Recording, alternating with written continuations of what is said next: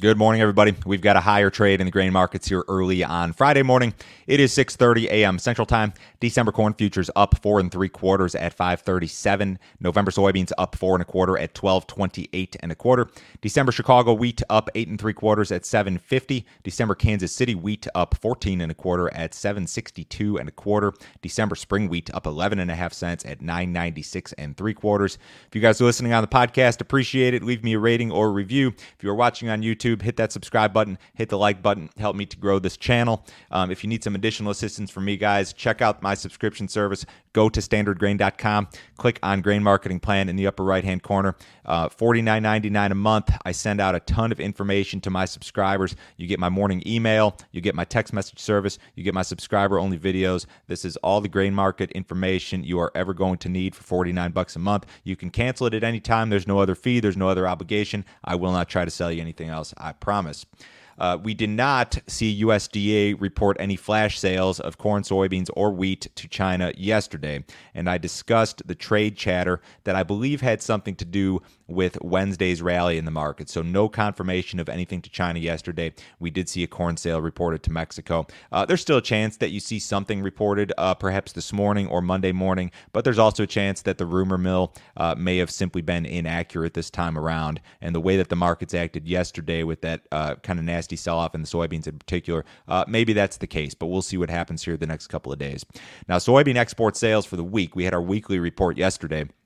That was a really strong number, 2.88 million metric tons, one of the best weekly numbers we've seen as of late.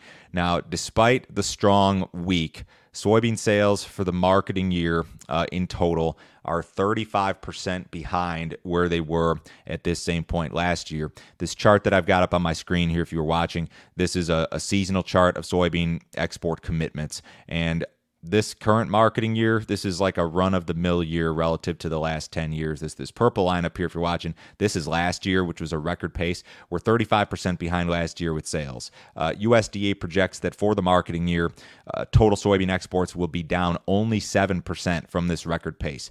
So we have a drastic gap between, I guess, what USDA is projecting and what's actually happening in regard to sales. If this gap does not start to close, USDA is going to have to reduce its export projection on its balance sheets. Right now, USDA projects that the soybean carryout here in the United States at the end of August next year will be 320 million bushels.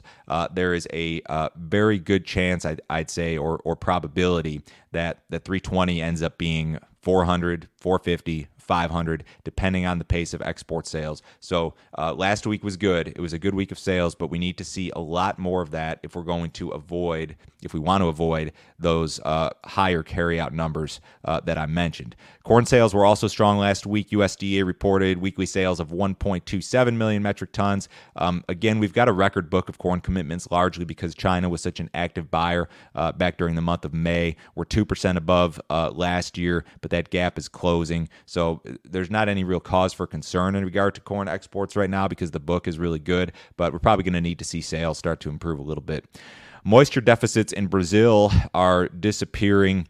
This is just kind of an update on the Brazil situation, but they have caught quite a bit of rain here over the last month. This is the last 30 days in terms of precipitation. I mean, a lot of these first corn areas from the south up through the eastern area caught a whole bunch of rain. A lot of these central soybean areas caught rain. So the situation in Brazil is improving, and they have more rain in the forecast. Here's what's we're looking at for the next 10 days or so.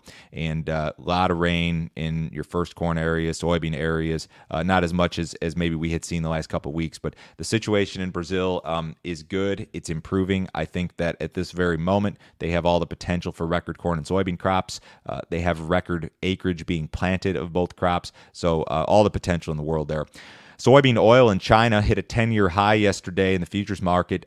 They set back a little bit this morning. The rally has resulted in a drastic improvement in crush margins in China, which have been very, very poor, or had been very, very poor. They were like at record low levels in regard to soybean crush in China.